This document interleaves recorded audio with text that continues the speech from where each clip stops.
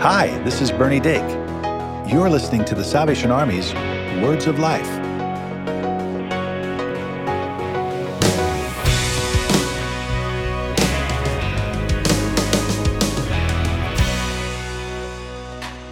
Now, as the challenges of the pandemic continue, families living in poverty have to find a way to get through it all. Through the hunger, through the bills, through the fears of eviction. But when you give to the Salvation Army, you're lending a hand to bring hope for the road ahead. Through bill assistance, job assistance, daycare, and more. Just $25 a month helps keep families in their homes. Keep hope marching on at salvationarmyusa.org. Welcome back to Words of Life. I'm Bernie Dake. And I'm Cheryl Gillum. Welcome back, Cheryl. Thank you. It's our third week of the series called Hope, and we're being joined by 7 of our friends from all different backgrounds to hear their testimony, how God has moved in their lives, and how they now define the word hope. And our guest for today is Emma Edelman. Emma Edelman. Love her. I do too. She's a very close friend of my wife and I. Mm-hmm. Full disclosure, we are in a small group together. Yeah. We go to church together. Mm-hmm. I've known Emma since she was a teenager. Mm-hmm. And now she is a grown woman who works here at the Salvation Army in Atlanta and really oversees a very important program for us as people who work with children and at-risk adults. Yes. And I came to know Emma actually prior to us coming to Atlanta. She had a small business. But really, since we've moved here 4 years ago, and I just have to say, the more I get to know her, the more I want to know of her, because she is she's just a genuine woman of God. Yep. And I appreciate her creativity and her wit. And she's amazing. And she has a powerful testimony, a prodigal story, if you will, that I know will be encouraging to our listeners. Now, we would love to hear your testimony as well. And if you'd be willing to share it with us, send us an email at radio@uss.salvationarmy.org or call 1-800-229-9965.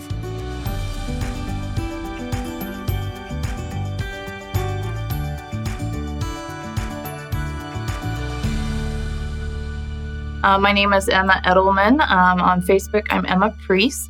I am a lifelong Salvationist and currently am working here at Territorial Headquarters as the Territorial Child and Adult Safety Coordinator, which is a very important job, I think, and I'm very honored to have that job and humbled to have that job.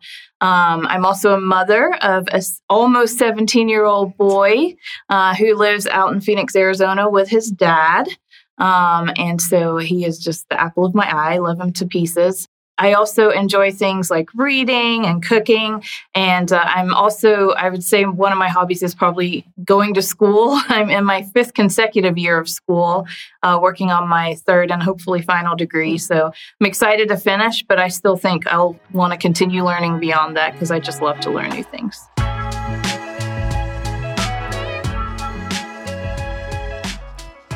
My story starts when my family and I moved here from the United Kingdom 31 years ago, or almost 31 years ago. We made the trek across the pond, if you will, because my dad was offered a job here at Territorial Headquarters, and I became fully involved in the Corps here. Even at home in England, I was like that too. I was a junior soldier and then became a senior soldier here in every single youth activity, youth music group, and everything. However, at school, I was making friends with probably the wrong crowd, you could say, and experimenting in drugs and alcohol and cigarettes and things like that, which a lot of teenagers do. Not that that's a good thing, but it happens. Unfortunately for me, it kind of got out of hand. And by the time I was 19, I was actually addicted to crack cocaine. I was living on the streets. I was stealing. I had completely turned away from the Salvation Army and from God and even from my family, and was really making poor choices in everything that I did. So in the summer of 1996, just soon after I had turned 19, I ended up getting arrested on a felony charge, shoplifting, and went to jail. When I got to the jail, I called my mom and my dad, who I hadn't really talked to in several months. And both of them said, sorry, we're not going to come get you, which at the time I was devastated. But now I realize that was, for one, a very tough thing for them to do, but also the right thing. Like, I'm so grateful now that they did that. But I also called some friends to come and get me, and they wouldn't come get me because they didn't understand why my mom and dad wouldn't come get me. My boyfriend at the time, I knew he would come get me, but he ended up being arrested the same day for armed robbery because he was trying to rob someone to get money to come get me out. So all in all, it was a God thing that I stayed in. And I stayed in for almost a month. And during that time, I was just in awe of the number of people who came and visited me from my core, from my church. These are people I hadn't seen in years, but they still came, they still cared. It didn't matter what I had done. They wanted to show me that they loved me, that they cared about me. They brought me Bibles. They just prayed over me. And I really, truly believe that was the beginning of me turning my life back around. When I eventually did get out of jail, which is quite a long story, and I actually have a podcast that I talk about that on there. But when I did get out of jail, there was actually nobody in the waiting room to take me home. And I was in South Atlanta, so I had to hitchhike to get to a payphone back then to call my family to come get me. And then when they finally did come get me, my parents said, no, you're not coming home with us, because they didn't understand why I wasn't in jail still, and they weren't ready to trust me yet. And so I ended up staying with some friends for a while. And then I was able to get a job. And gradually I started getting back on my feet.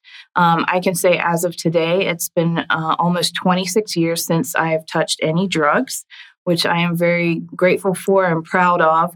However, after getting out of jail, I still played around with alcohol. I was still smoking and still doing some things that I shouldn't have been doing, but I certainly was more focused on God, and I was trying to figure out how to get my life really back on track. And then fast forward a couple of years, and I was unfortunately the victim of a date rape, which resulted in a unwanted pregnancy. However, I knew I was going to keep the baby, and I had someone who I had been dating who said they would marry me anyway and would raise the baby. And so we planned to get married. Just after my first trimester, I had a terrible miscarriage, which now I know was a blessing in disguise. Obviously, I would never wish that on anyone or on a baby, but now I know it was all in God's timing. And soon after that, right before I was supposed to get married, I discovered that my then fiance had been cheating on me. And so he then decided that he didn't want to get married. And obviously I didn't either. So the wedding was off like 3 days before the wedding. I say all that to say that, there's things still happened. It was still difficult, but I tried to keep my faith in God. I tried to keep pressing forward. And I was very fortunate then that my family had come back around me and, were supporting me. Not that they never supported me in the first place, but they were ready to start trusting me again, which was such a blessing. And I had so much support from friends and other family members as well. So then I had been living in Tennessee. I ended up moving back to Atlanta, started actually working at territorial headquarters for a little while. And it was there that I met my now ex-husband, but a very good friend who we eventually would get married and have my son. And when my son was born, I knew without a shadow of a doubt that I wanted to raise him in the Salvation Army. I wanted him to be in the church that I had grown up in because it meant so much to me. And I honestly believed that was what rooted me.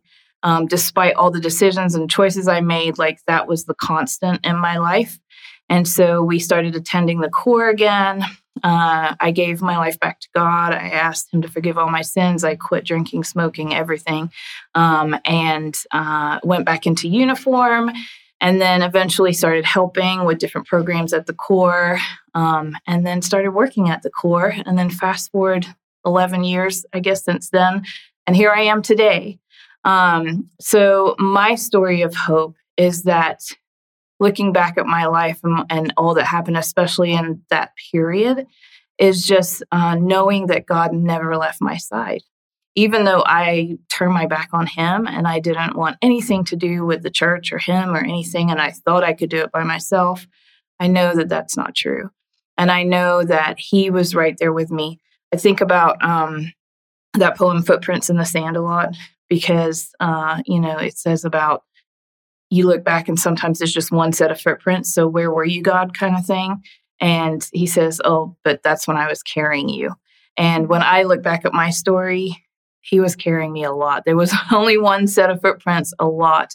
And so I know now that moving forward, I can face anything.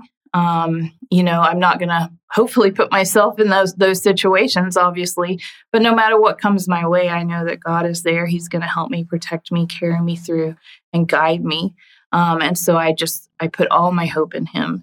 And by sharing my story, my hope is that others can see that as well, that they can see that no matter how hard it might be, no matter what you might be going through, that God is with you, that God is going to, guide you and protect you as long as you let him, as long as you, have that relationship. I often think about what my parents did, what I put them through as a teen, and and now looking at my own son, I pray that will never happen to him, of course. But I would say to them that to not lose faith, to always pray, to always put their hope in God, and to find a way to connect their children with someone else. I think that's the key. For me, I think once I turned 17 and I decided I was grown and on my own kind of thing, there was really no one that I was connected to outside of my family. And I really wish that would have been something that either I had pursued or someone else had pursued in my life, that I would have that relationship with someone other than my family that I could go to and talk to, who I could trust, who, could pray over me and things like that. We really do have to find those strong relationships with others that will help us, that will be with us. And again, someone we can talk to. Of course, we have God, and that's, that should be the first person you talk to. But when you get in these situations, that's not always who you turn to, unfortunately. So just having someone in your life that you really can trust, and even if it's a stranger, even if you have to call, a number on a poster or whatever, don't be afraid to do that, because there are people that are willing to help and that can truly help you get out of the situations that you're in. But ultimately, obviously, you've just got to really, lean into the Father, and you've really got to trust him and ask him to help you as well.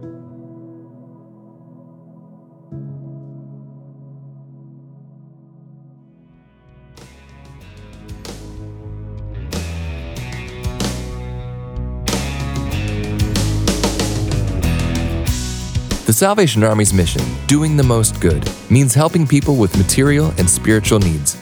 You become a part of this mission every time you give to the Salvation Army. Visit salvationarmyusa.org to offer your support. And we'd love to hear from you. Call 1-800-229-9965 or visit salvationarmyradio.org to connect. Tell us how we can help.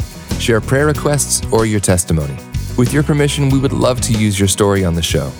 You can also subscribe to Words of Life on your favorite podcast store, or visit salvationarmyradio.org to learn about more programs produced by the Salvation Army.